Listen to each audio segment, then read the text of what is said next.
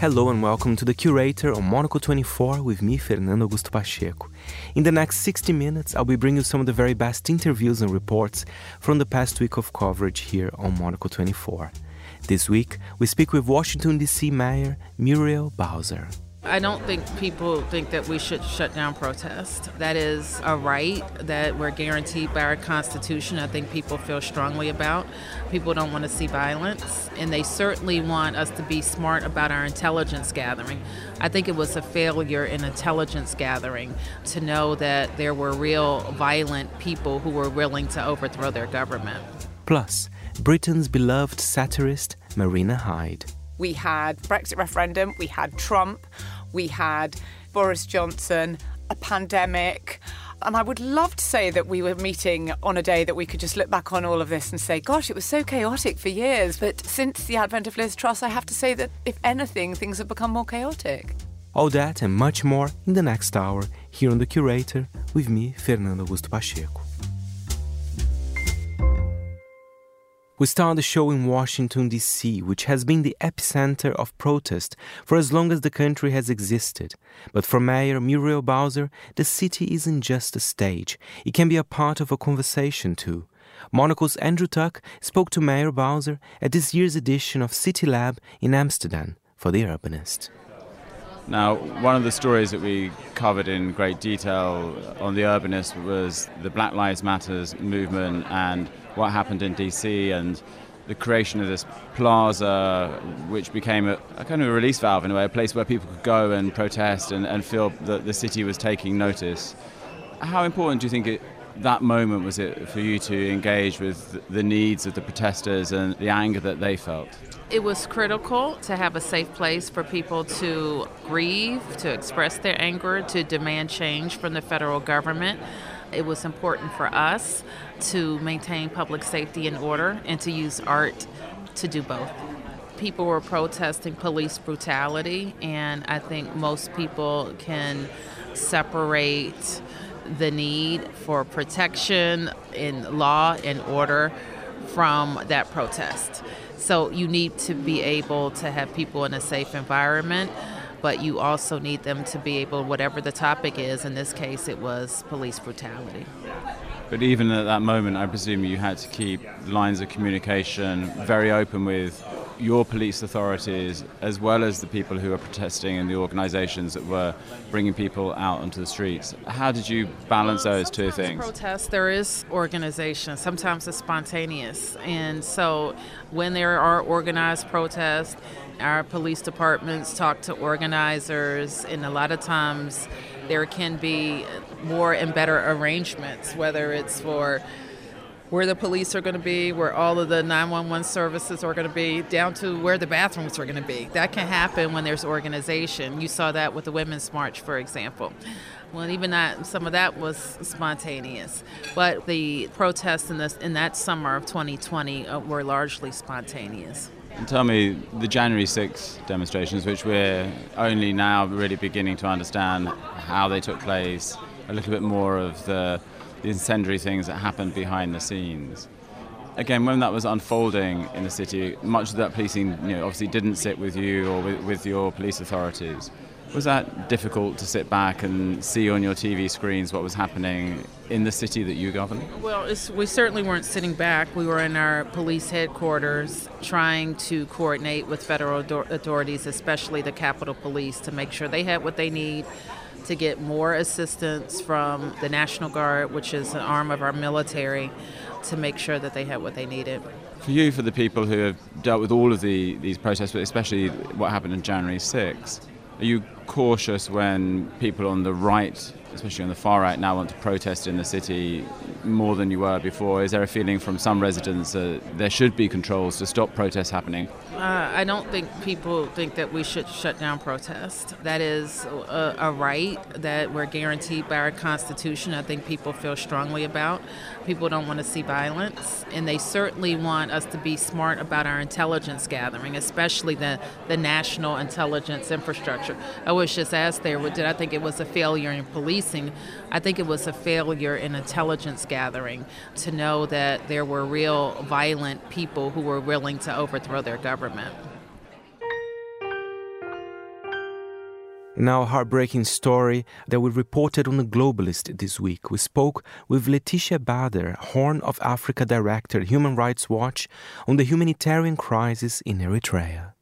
It is incredibly difficult to do real-time reporting on this conflict because the federal government of Ethiopia has deliberately prevented both access for journalists to the region, but also by cutting off the communication. I mean, this is a region where there has been no internet for over 2 years. There's currently no phone communication. So it's very difficult to know, but what we are hearing and the information which is managing to come out really points to both massive mobilization of forces and heavy fighting, including heavy aerial bombardment of areas in, especially around the border with Eritrea, but not only. So real concerns. I mean, in terms of the human rights trends, which we documented in the first 8 months of the conflict, when there was heavy fighting in Tigray as well.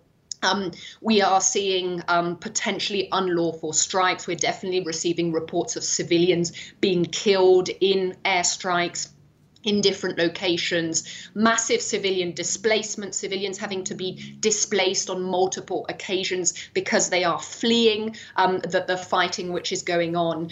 I do think it's important to continue to underscore that even though there was this 5 months of truce, in that period, serious abuses continued. And one of the gravest abuses, which an international UN commission has actually characterized as starvation as a method of war, was a siege on the region. The government hasn't only restricted communication with the region, but throughout the period of truce, it severely restricted access for aid. But there was still no electricity in the region. Fuel was hardly entering the region, which made it incredibly difficult to distribute the little food getting in to communities. So we really are talking about a modern day siege, which has been going on for almost 2 years. What do we know about what's happening? You're saying that there's a news blackout and that there are various reports of terrible humanitarian crisis ahead of us. But what stories are you hearing about what's happening to people on the ground? Well, I mean, displacement again. I mean, some of the gravest abuses that have happened in this conflict have happened in Western Tigray zone, which is an area which remained under control to date by Amhara regional forces, the federal government, but also Eritrean forces. There's been a lot of reporting recently that Eritrean forces are re-entering the war, but in many ways that is erroneous. The Eritrean forces never left Tigray. They were in Western Tigray throughout the period of humanitarian truce, etc. What is happening is the Eritrean forces are entering in many different parts of Tigray as we speak, and in incredibly large numbers, as are the federal government forces as well. Tell us a little bit more about this Eritrean military mobilisation. We have, 100,000 soldiers reportedly being sent to Ethiopia to bolster the Ethiopian forces. And indeed, the human rights abuses involved in Eritrea to fulfil that requirement have been dreadful. Absolutely. I mean, I do think it's important to underscore that the Eritrean army is an army of forced conscript, of forced labour. These are individuals who are conscripted into the military for life. Now, what we've been hearing in the last 6 weeks has been conscription now of people who are considered reservists for the Eritrean army. So these are older people who are in theory out of the army now, who are being conscripted up. And we're also hearing reports of serious reprisals against families, people being kicked out of their homes being boarded up if the individuals which the military and the administration are looking for can't be found.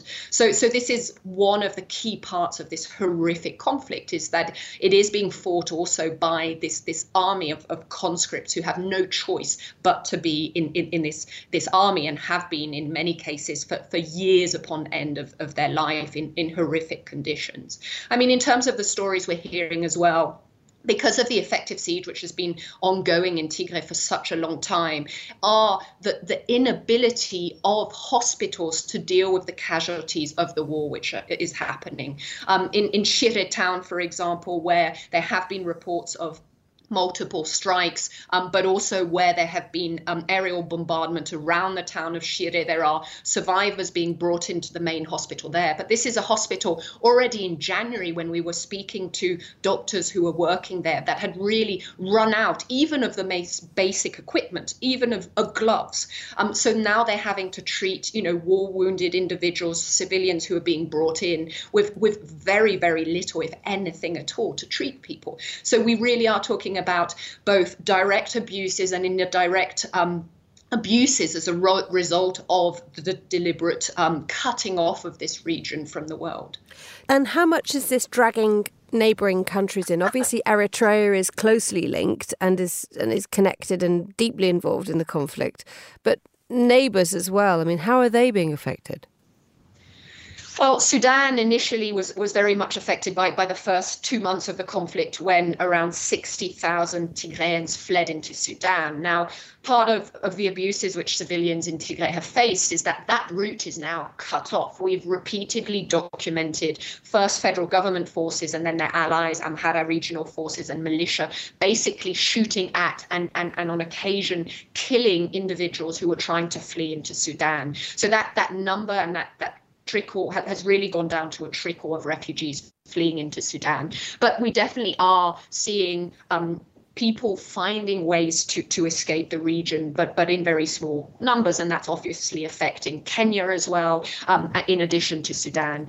So we really are talking about and the impact of the humanitarian crisis, which is not only affecting this area, but other parts of Ethiopia as well, is also affecting neighbouring countries with arrivals of people who are seeking humanitarian assistance for other reasons. Also, there's a massive drought which is ongoing in parts of Ethiopia as we speak. And all this is compounded by the conflict which is ongoing and resulting in neighbouring countries receiving individuals who are fleeing the humanitarian crisis. Of course, Kenya in particular has played an important part so far in trying to broker a cessation of hostilities and to get the parties around the table. So at the political level as well, the African Union are leading the mediation efforts, but it's very clear that so far key concerns are that despite these efforts to broker talks, the conflict is ongoing and the abuses have never stopped. You are listening to the Curator on Monocle 24. Time for the Foreign Desk Explainer. Haiti's government has asked for urgent military assistance from the international community to deal with the chaos caused by gangs. Andrew Muller examines whether storming another country is always a bad idea.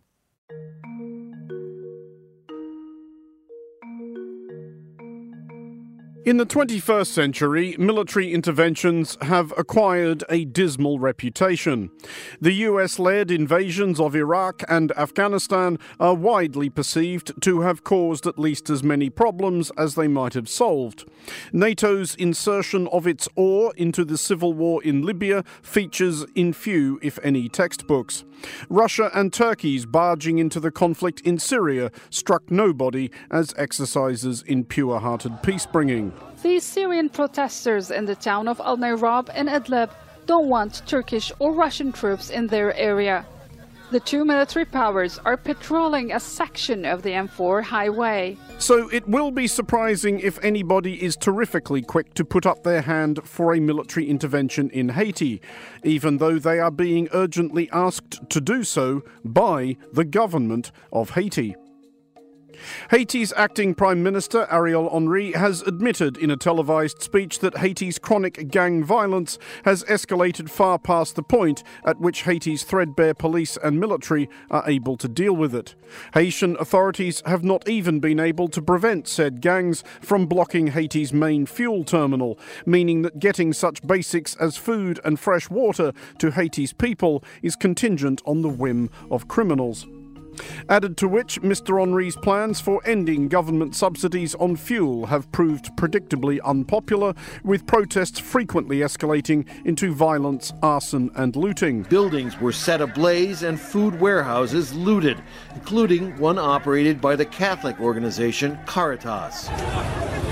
A World Food Program facility in the town of Gonaïves was also looted and burned. WFP officials said. Transport services and other businesses have closed, and so have schools and some hospitals. We can't sell anything. There's no gas, and we can't sell to the motorcycle and taxi drivers because they can't find gas to work, and they are my customers. There have been reported cases of cholera. 3 years ago, an outbreak of that disease killed at least 10,000 Haitians. None of this is entirely new. Haiti, the poorest country in the Americas, has become proverbial for its chaos, corruption, poverty and violence, punctuated by the occasional apocalyptic earthquake. As recently as July, fighting between rival gangs across the capital, Port-au-Prince, left hundreds of people dead and compelled thousands to flee their homes. And that came a year or so after the assassination of Haiti's president, Jovenel Moïse, who was murdered when a group of gunmen, apparently Colombian mercenaries, stormed the actual presidential residence. It was around 1 a.m., she says, when the shooting started. It wasn't something small, it was the sounds of automatic weapons. All of which is by way of observing that Haiti's bar for what constitutes catastrophe is set pretty high. If its government is basically pleading to be invaded, things must be really remarkably dreadful. The UN Secretary-General Antonio Guterres believes that Haiti has a case. He has asked the UN Security Council to consider authorizing the dispatch of troops. He urged the international community, including members of the Security Council, to consider as a matter of urgency the request by the Haitian government for the immediate deployment of an international specialized armed force to address the humanitarian crisis. There is an amount of history where this sort of endeavour and Haiti are concerned. The record, it is fair to say, varies. In 1915, the United States invaded Haiti following the assassination of a previous Haitian president, the seventh to have been killed or overthrown in a 4-year period. Haiti remained an American protectorate until 1934 and under US economic control until 1947. In 1994, the United States threatened another invasion by way of forcing the resignation of a military junta which had seized power in Haiti 3 years previously. Once the generals had quit, the Americans stayed to oversee the restoration of exiled President Jean-Bertrand Aristide.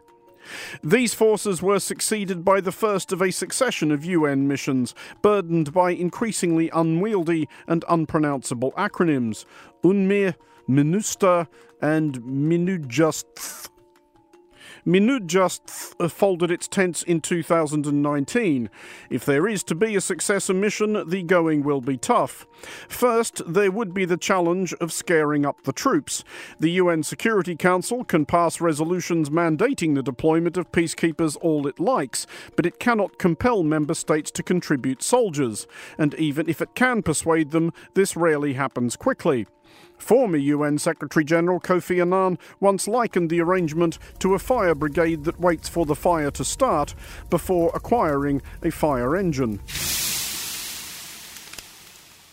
Furthermore, judging by the protests which have erupted since Prime Minister Henry made his plea, any incoming blue helmets cannot expect to stroll to their barracks through a blizzard of rose petals flung by deliriously grateful citizens. Many Haitians have rejected the idea of another international intervention, noting that UN peacekeepers were accused of sexual assault and sparked a cholera epidemic over a decade ago that killed nearly 10,000 people. In the disturbances which followed Henry's address to the nation, several people have been shot, at least one fatally, and beleaguered police have resorted to tear gas to disperse rioters and looters. Haiti's ambassador to the United States, Boshit Edmond, has suggested that the way around these obstacles might be for the US and Canada to act on their own initiative. This might be a difficult sell, but it is not necessarily a bad idea, as one potential and not dissimilar precedent demonstrates. In 1999, before Iraq, Libya and others gave intervention a bad name, Australia led a peacemaking operation into East Timor, where pro-Indonesian militias were committing widespread mayhem in a bid to terrorise the Timorese out of any ideas about independence. Hundreds of people had been murdered and nearly half the population driven from their homes, which is to say, in terms that any Haitian listeners may find wearily familiar, gangs of criminals were ruling through fear. The troops who landed in Timor swiftly discovered that the marauding thugs who had fancied themselves such brave warriors and/or swaggering gangsters while conducting the massacre of defenceless civilians were significantly less keen to try their luck with heavily armed professionals. For Monocle 24, I'm Andrew Muller.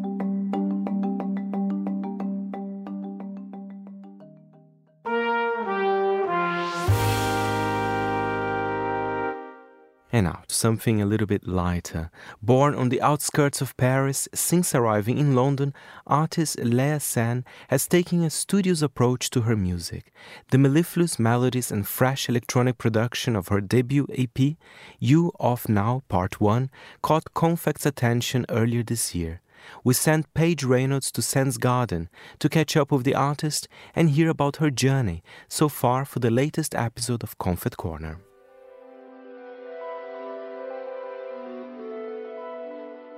There was a lot of music in my house, obviously, because of my dad. My dad was like producing kind of like Caribbean music because he's from Martinique. It was kind of mixed. Sometimes he would also like do R&B stuff. And my brothers, I think, or maybe the one that influenced me the most, I was like the younger sister that was just like singing, but they were both playing instruments. They were playing saxophone and piano. And they would listen to, from Robert Glasper to Miles Davis to, I don't know, it just went everywhere. We'd have Pharrell Williams, we'd have, N.E.R.D., and then there was a lot of jazz, obviously, but a lot of R&B, a lot of hip-hop.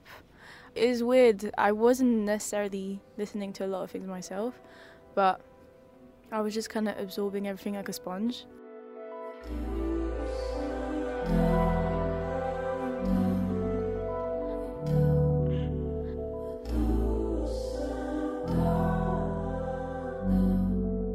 I remember once, I had been playing for a few months and I was playing in the living room and my brother just came downstairs and he was like, "Can you not hear what you play? Can you not hear that when you sing over that chords, it sounds crazy?" And I was like, "What?" And then I just started learning theory a bit more, and they were teaching me some basics, especially with theory. We'd go to the piano and they'd show me some stuff and I would try and learn that. And then they would give me websites or musicians to study, and then I would do that studying on my own. So it was kind of like a little school at home. But at the same time, they were 20, 23, so they were busy with their own lives.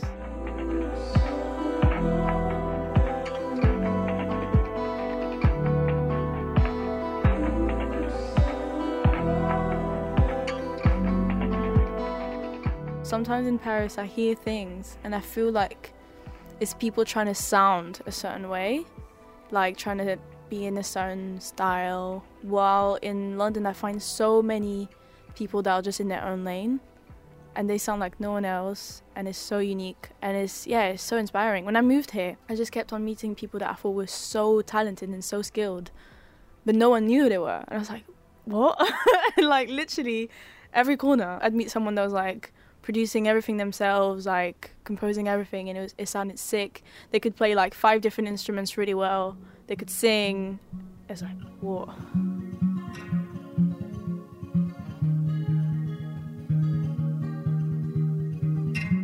When you move to another country, you don't really know people, so it's hard to invite people in your very intimate, personal space, in your world. My music is everything to me. I don't really have much else here in London. I'm slowly building a life here, but I haven't really been here for long, so I really take my time. I'm afraid I'll regret it, doesn't feel right. When I fight, I lose every time. I was learning a song from Alan Hampton. He's a guitarist and bass player and singer. He plays bass a lot for Robert Glasper and these people. And I think I was learning a song from him and I just got this weird pattern, and then I started playing around with it. And then I was like, oh my God, no, this is a love song. What am I doing? But I thought, you know what? I never really write love songs, so I'm just going to stick to it. But it's kind of a love song that's also I don't like myself. I like this, but I don't know if I'm good enough. Questioning if you're even like worth that love. And then I was like, oh, should I do something to this song? And then my brother was like, no, keep it that way. I was like, cool, okay, the song is done.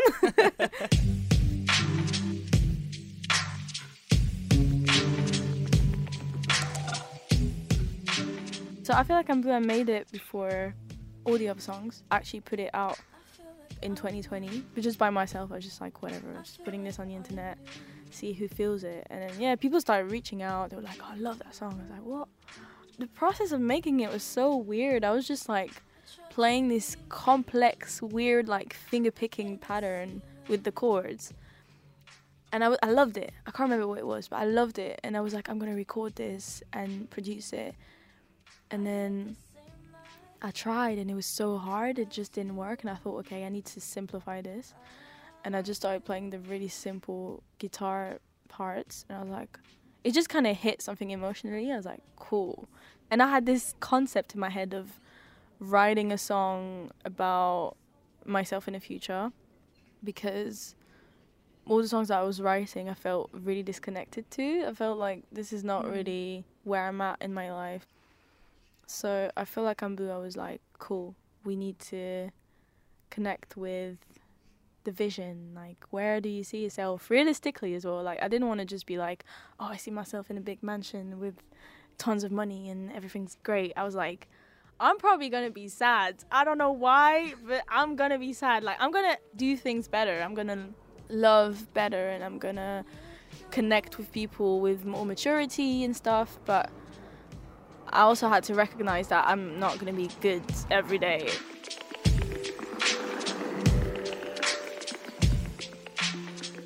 I've been like developing more and more techniques. The number one is don't think. Sometimes it's just I stand up and I just walk around and I try to not think. I just try to like, I don't know. For example, earlier I was writing a song and I just started thinking about, but like, what about this melody? Is it gonna feel this way? And it never works. You can't think a song, you can't think it in a way that's gonna hit people emotionally, because if you want people to connect emotionally, you need to connect emotionally, and emotions are not, you can't, I don't know. So that's a dumb technique, but I'm just don't fucking think about making it. Just think about anything. You can't stop thinking, but don't think about actually making the thing. Just sing whatever. So definitely like standing up and like not looking at the door and just singing around. And I mean, it sounds stupid, but for so long I was just staring at my door, like trying to make a melody and thinking, how can I make the best melody? And just being so rational about it that nothing was really coming out. I've been spending so much time on Pinterest. Now I just make Pinterest while I'm making the songs.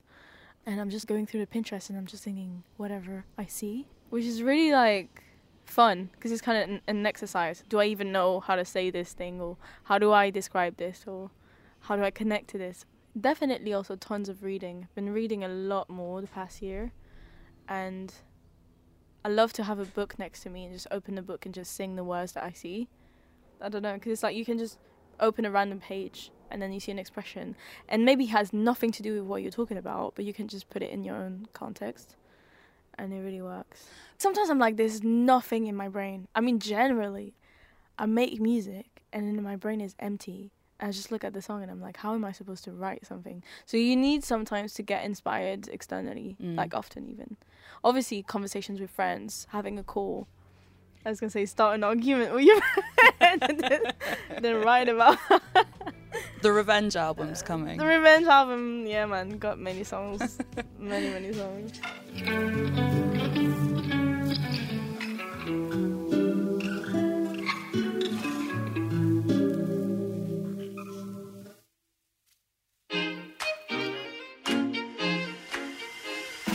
UBS has over 900 investment analysts from over 100 different countries. Over 900 of the sharpest minds and freshest thinkers in the world of finance today. To find out how we could help you, contact us at ubs.com.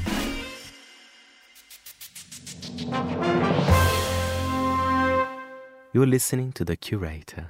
And now a highlight from my show, The Stack. I had the pleasure to speak with Marina Hyde from The Guardian on her new book, which is a compilation of her columns, which I love. The book is called What Just Happened? Dispatches from Turbulent Times. Let's hear from Marina. Let me be clear with you. First of all, I couldn't remember writing huge amounts of it because there's just been so much news over that. I mean, I start this column this book about a week before the Brexit referendum in 2016. And then we had, obviously, the Brexit referendum, we had Trump, we had Theresa May, her weird snap election that plunged the country into complete chaos because she didn't have a majority anymore, the kind of agonising attempt to get a Brexit deal, Boris Johnson, a pandemic. And I would love to say that we were meeting on a day that we could just look back on all of this and say, gosh, it was so chaotic for years, but here we now are in a period of sublime calm. But since the advent of Liz Truss, I have to say that if anything, things have become more chaotic. And the Queen and so many other things have changed. So many other things. The war. And I mean, there was sort of, Me Too, Black Lives Matter, all these massive movements. I mean, it's just been a sort of tumultuous time, really. And so, when I was looking back at lots of these columns, I thought, my God, I mean, there were so many things that I sort of hadn't quite remembered and thought, God, did that really happen? I called it What Just Happened because I still react with sort of shock to the fact that some of these things really did occur. But there they are. They did happen, and I wrote a column about them at the time. It's such a pleasure reading your columns because sometimes you literally are writing what a lot of us are saying about the absurdity of everything that's happening as well. Because it's a mixture of, there's of course lots of humor in it as well, but also actually it's kind of serious too. Yeah, I mean, the stakes are always really high and they've never been higher, really. And that's always something I try to use humour because I think it's a really good way to reach people. And there are some people that I read who I think, God, you're making such great points, but I slightly feel like I'm being shouted at. So I try to sort of use humour to reach the reader, but I'm always on the side of the reader. I'm always someone who wants to say, I share your despair. I share the fact that you threw your hands up at the television when you watched the news last night, because I think ultimately I'm very interested in people and characters in the way I write about lots of these things. And I suppose a lot of comedy comes from characters often failing to enact their plans or just failing to manage events. But I suppose the people I'm most interested in are the people to whom politics is done. And I think a lot of us have felt over the last few years that politics has been sort of done to us rather than in our name. One thing that you mentioned here in the book, I believe in the introduction, you say people are tired of politics, but actually they're clearly not, right? I mean, it's quite the opposite in a way. But you can't be tired of politics. Yeah. That's the trouble. I mean, in the old days, and I'm not even going back that much time, you were able to quite cheerfully ignore the news for 2 weeks. Just quite cheerfully sort of check in and think, I see, that's what's going on there. Over this period, it's become a thing where you have to sort of check in every day. What does it mean for, people were watching BBC Parliament Channel on these mad sort of Brexit votes thinking, will it ever be over? Now, as I say, the stakes get ever higher. Now people are thinking about their mortgages, their livelihoods, the cost of living, which I always find a sort of rather affectless phrase, but which is a sort of terrifying phrase. It's the price of existing. The stakes are hugely high, always. So it's quite difficult not to think about politics at the moment. Ideally, we should all be in situations where we don't have to think about politics. This is the mark of a calm period where tolerance and prosperity are increasing rather than a chaotic period. However, we are not in one of those. And there are some moments in the book, I mean, besides the dispatches, there's some touches of kind of a more showbiz stories in a way. But politics and showbiz, they are quite, as you mentioned before we started the interview, they're quite interconnected in a way, right? I think you're totally right. I used to do a showbiz column in The Guardian called Lost in Showbiz, and I think that was the column I first kind of found my voice in. And I was writing about celebrity culture in the 2000s when it was kind of the only subject, with the possible exception of Islamic fundamentalism. There were these two, it was crazy. It was an explosion of celebrity culture. And so it was a great time to be writing about it. But I kind of got the voice in that column first. But now I sort of feel that politics itself has become a sort of reality show with these ridiculous, preposterous characters emerge who are kind of ill-suited to the the train wrecks. People used to write a lot about train wrecks, and we've gone back and looked at that way of covering celebrity culture and thinking it was awful the way people wrote about Britney Spears or Lindsay Lohan or whatever it was at the time. But I have to say that I think the kind of train wreck trope has moved into politics. I mean, I watch lots of cabinet ministers and think, I watched Kwasi Kwarteng do a U-turn this morning and thought, this is like pure train wreck stuff. I feel like I'm watching a genuine train wreck here. I saw that as well this morning. It is a bit mad. Marina, what's your process of writing a dispatch? Because they're quite long. They're lovely pieces. How many words each one, more or less? I mean, they're always about 1,000 words. Sometimes a bit longer and sometimes a tiny bit shorter, but generally about 1,000 words. My process, it feels it comes from the heart. I don't know how to describe that. It comes from the heart, and I'm on a deadline. This is the reality. Journalism is a trade and not an art, and I'm very kind of strong on that. I get up very early in the morning and I open a Word document, and I never start at the beginning. I just write some random things that I'm thinking in, and I kind of move them around and I cut and paste them, and out of this kind of soup, this primordial mess, staggers something. Now, it might be a hopeless column or it might be a half-decent column, but something eventually staggers out within 2 or 3 hours. And I really never know, in many ways, what I am thinking until I've gone through the process of writing about it. That's definitely something I feel. I don't sit down with some kind of thesis that I then think, I must set this down from the opening paragraph and conclude in the end. I don't write like that at all. It's actually the act of writing that helps me think what on earth I think about half this stuff. And how a fun one. After doing practically everything you could possibly imagine when it comes to stunts on planet Earth, it's emerged that the only place left for Tom Cruise to do something dangerous is in space. The actor could be the first civilian to conduct a spacewalk. He follows in a growing line of famous and powerful men who perhaps, not content with boring old terra firma, have done their best to slip up the surly bones of Earth and dance the skies on laughter-silvered wings. The author David Bodanis knows a thing or two about that, and he's here talking to us about it. Have you ever fancied a bit of space travel? No. Well, in fact, I have been weightless several times in my life. The way you become weightless is jump off a diving board or jump up and down. When you're coming down, you're actually weightless. What Elon Musk did when he, did Elon Musk, was he one of the, no, the other guy. Branson? Branson was one of them. Shatner? We've all been there. We're going to come to them. Yes. And so with Bezos. And what they do is, it's like an amusement park ride. If you go up on an amusement park ride and it lets go and you fall down, you're actually weightless. And then you're weightless for 5 or 10 seconds. And these guys were weightless for 3 or 5 minutes.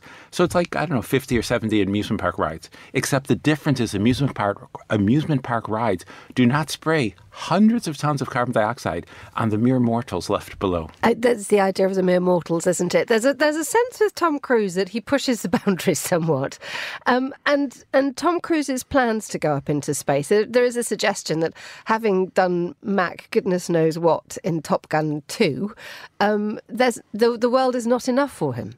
Yeah, I think there's a couple of things going on. There's a positive ideal about space. Many people thought that, well, when radio was invented, people thought it'd make a world pure and peaceful and lovely. The internet was going to make the world pure and peaceful and lovely. Yeah, that worked out.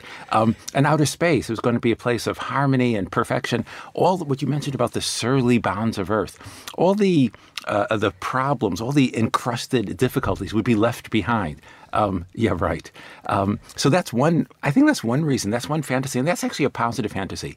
The other one is, if I were to put on a flight suit and stand around in central London, people think, what a dork. But if I put on a flight suit and then get into this vehicle, which other people may go up and down, they think he's impressive. When Bezos went up into what he called outer space, it was just above the atmosphere, they wore these ridiculous flight suits. They could have dressed like Jacob Rees-Mogg and been just as effective. There's no reason to dress like that, but it makes you feel you're part of what in the early days we really were top pilots. So what characteristics do you see in individuals who really want to travel to space? I mean, the people who we have mentioned so far, I mean, Tom Cruise admittedly is slightly different from this because he's an actor and he loves pushing the physical areas. Yeah. But when you're looking at the likes of Elon Musk, Jeff Bezos, Richard Branson. Yes, I suspect without being remotely defamatory here, what do you need to be like in order to be that kind of person who wants to wants to get in the spacesuit and go up? I suppose we could start by looking at what these people have in common. They're all they're mild individuals who are comfortable with what they have in life. They don't have to show off or I got that wrong. They're not comfortable with what they have. They do have to show off. They do have to get validation from other people. Think about it. Suppose you had, exploited workers and gained £1 billion. You would think, well, that's good enough. Some people say, no, I want to exploit them more and get several £1 billion and keep on going. So some of these people there's some sort of inadequacy that makes you want to sit on top of this long, thrusting object with everybody staring at you and saying, oh my God, it is so much bigger than anything I have. I have to look at him, and it goes up into the sky like adulating a god in ancient times. So this is for validation, for validatory purposes. There's no science. So genuine astronauts are doing important stuff. And someone like Tom Cruise, I have a lot of time for. Everybody who's met him says, personally, decent guy from Kentucky. He wants to film in a cool place. That's great. But these other ones, they're not doing anything significant. Also, many people think that when you go above the Earth's atmosphere, gravity goes away or something. It actually doesn't. Gravity is really strong. You're just kind of falling downwards. There's no purpose except for demonstrating their superiority and this impression with those ridiculous flight suits that they're sort of tough. It's sort of like, I think another problem is super powerful people often have experts around them. If they have a physical trainer, it's a guy who's really, really fit. If they get financial advice, it's somebody who's really, really smart. And they themselves are just, So they like the idea that they themselves can go from the to, oh my God. And now on The Curator, we have a lovely recipe from Maori Murota, the author of Japanese Home Cooking. She shares a recipe made with fresh ingredients. Hello everyone, my name is Mari Murata. I'm a Japanese cook based in Paris. I recently published a book, Japanese home cookbook called Simply Japanese. And I'd like to share this recipe with you, which is oven-baked sweet potato, because it's very simple, but lots of flavor. And I know many of the people who already made them just loved it. So let's get started. There are lots of ingredients, but it's very simple to make. So we have to prepare first, starting by preparing up one sweet potato, about 500 grams.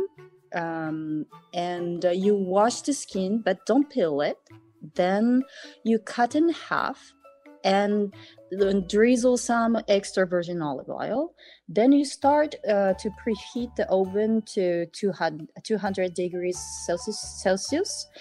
Then it's like half of the cooking is already done. So now you prepare two sauces. Like sauce A, 1 tablespoon of gochujang. I know it's not a Japanese ingredient, but I love this spiciness and the things like it really flavors up the dish. So I love to add. So 1 tablespoon of gochujang, 1 tablespoon rice vinegar, so 1 tablespoon raw sugar. It's better to use raw sugar than just white crystal sugar, because I love this natural sweetness with a little bit of mineral in it. And 1 tablespoon of soy sauce. This is the sauce A, which is a bit sour, spicy, and sweet. And the sauce B, it's 4 tablespoons of soy sauce, half a teaspoon of ground cumin, and 1 teaspoon salt, and half garlic clove grated, and a little bit of juice of lemon. And then now these two sauces, plus there is a garnish. So 1 pinch ground cinnamon, 1 pinch raw sugar, 4 tablespoons of plain soy yogurt. Or plain yogurt. I prefer using plain soy yogurt because I myself is vegan, and also soy yogurt. The taste lighter and it goes very well with this dish. And 1 tablespoon of extra virgin olive oil, 5 crushed pecan nuts. If you don't have a pecan nuts, it's no worry. You can use sesame seed or walnut or any kind of nuts you like, and 2 pinches ground sumac, and a little bit zest of lemon, and cut into thin stripes, and a few dill leaves. I love the combination of sweet potato and dills, but if you cannot find it, you can use a coriander or shiso, which I love, like Japanese herb, or chives or anything you like, and 1 pinch of sea salt. So let's imagine that now the oven is already heat up. Then prepare the sauce, mix everything, sauce A, sauce B, separately in 2 bowls. And cut the sweet potato you already done. So now you put the sweet potato, but you have to first wrap each piece of potato in aluminum foil so it cooks steamed as well inside. And put the sweet potato and bake it in the oven for about 40 minutes. The sweet potato is cooked when the flesh is really tender all the way through. Then place the sweet potato to finish on a huge plate and sprinkle with the cinnamon and the sugar and drizzle with the yogurt, the 2 sauces, and then olive oil. And sprinkle with the pecan, sumac, lemon zest, and dill, and scatter the sea salt overall. And that's it.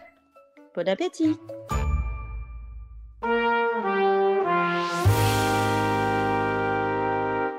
To the world of design now. We speak with Dutch artist and designer Daan Roosegaarde. He shares his latest project, Spark, a new sustainable alternative to fireworks. The team at Studio Roosegaarde aim to transform experiences of urban environments, inspire imaginative ways of thinking, and address world problems like the climate crisis. They say that clean air, clean water, clean energy and clean space are their values, and their projects often incorporate light to communicate their ideas. Daan Roosegaarde describes the first flicker of his idea for a sustainable alternative to fireworks, called Spark, after talking to some of his students. I'm a design professor, and 2 years ago my students came to me and say, our future world is frozen. We're inheriting all the global challenges, climate change, air pollution, space junk, but we're not getting the toolkit to fix them. And I think that sort of really resonated with me. It got under my skin, right? All the good stuff is being banned. Hummers, meat, airplanes, for good reasons, don't get me wrong. But at the same time, we need to celebrate. We need to be together and also introduce a notion of joy and wonder. And so I started to think about that, and traditional firework is prohibited in many, many cities around the world. It gives an increase in air pollution 10 times. All the dogs go crazy because of the sound. People damage their eyes, etc. So I understand why they're doing that. But can we keep the tradition but modernize it, give it an update? So 2 years later, we're here in London, Spark, which actually came from that drive. The technology and the design are intertwined, and what came first? Was it the design or was it the technology? Well, the notion of organic fireworks starts to kick in.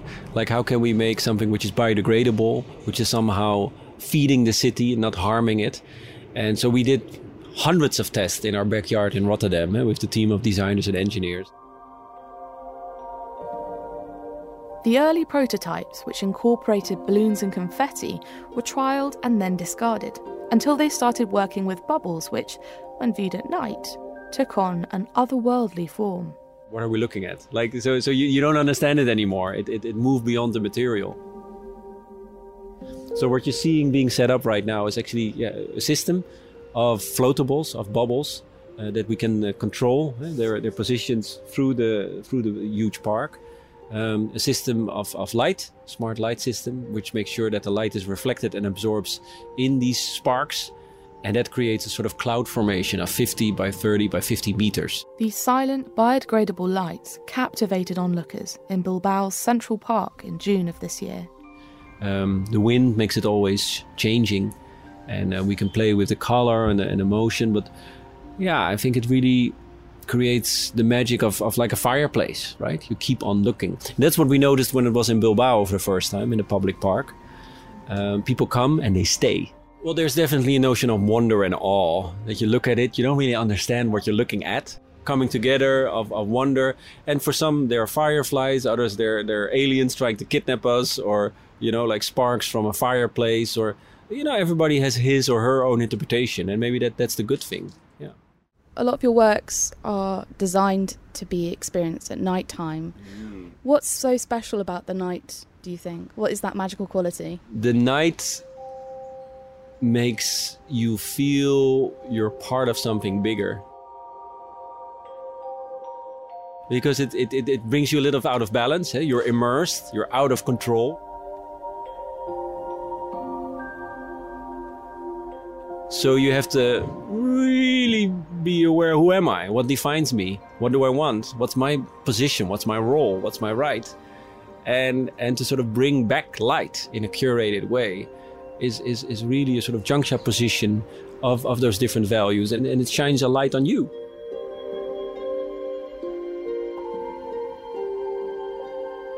You know, light is my language, right? Light is not decoration, but activation. It's the contrast. It's the position it forces you to make. That we're not passengers, but we're crew on this planet Earth, and we have a sort of role. And yeah, maybe we shouldn't be so scared, but more curious. So we celebrate the darkness, but of course we also celebrate the light. The designer hasn't chosen just any public space for the second installation of Spark. During the Victorian period, fireworks celebrations would often be held on nearby Blackheath, and a little further down the Thames, the Royal Laboratory in Woolwich, set up in 1695, which was used for the storage and ordnance of fireworks. They were then used for coronations, celebrations of peace treaties, and royal jubilees. The studio's installation follows and reinvents this tradition.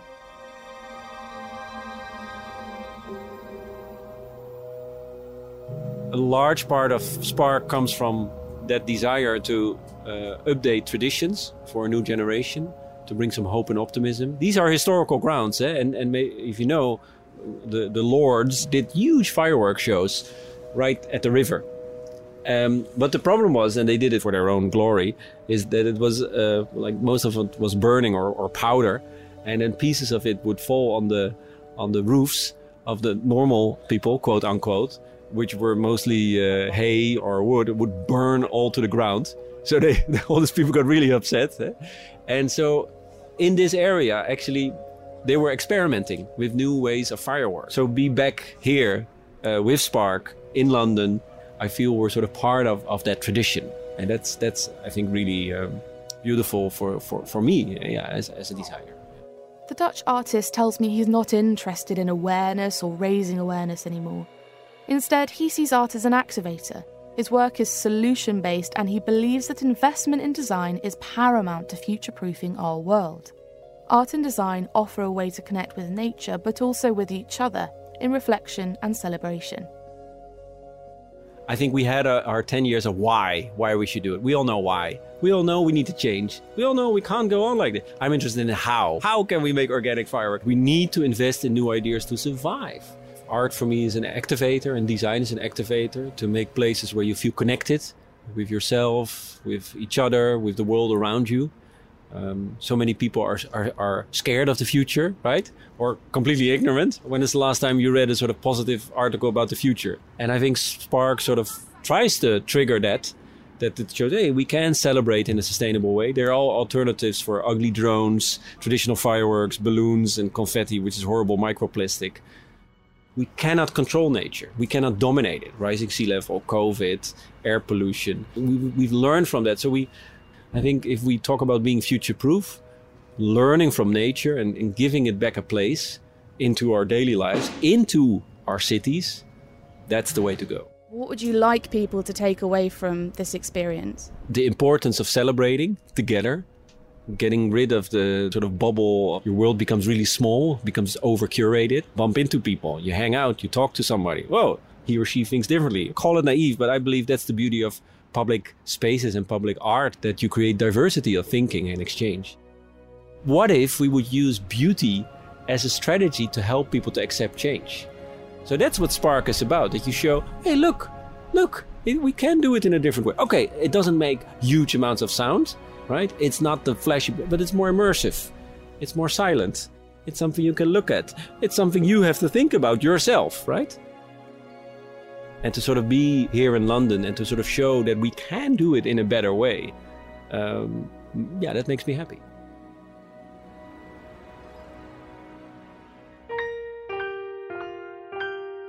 And finally on the show, Mary Holland visits a converted factory space in a historically working-class neighborhood of Mexico City.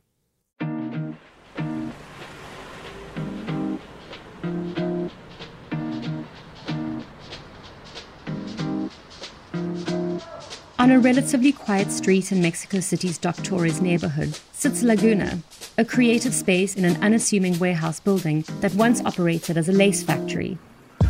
This neighborhood, Doctores, is historically known for its manufacturing.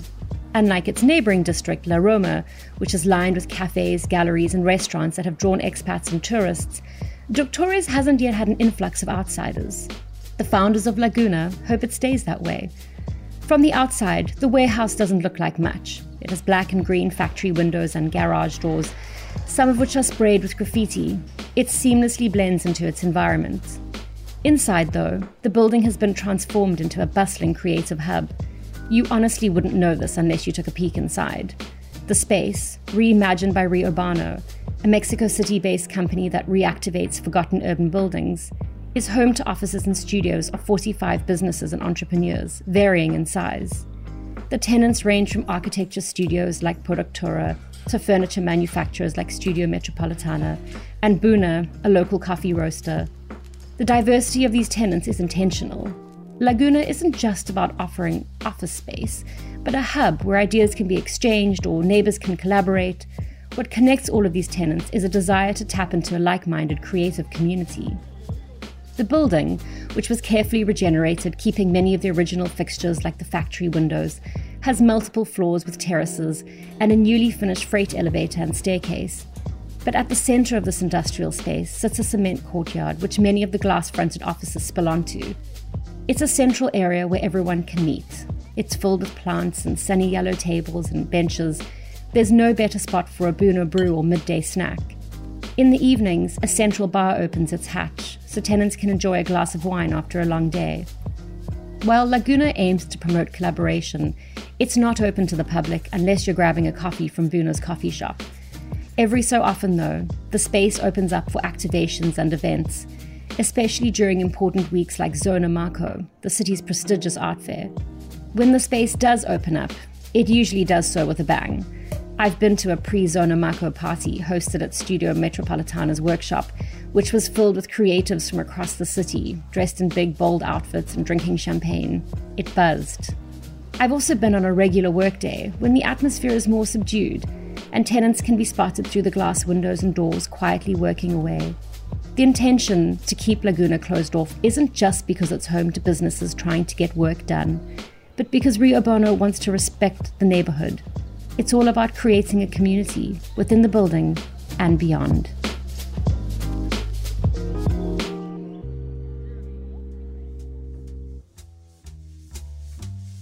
Thank you, Mary, and that's all we've got time for this week's edition of The Curator. The show is produced by Jack Jewers and presented by me, Fernando Augusto Pacheco. Join us again next week, and thanks for listening.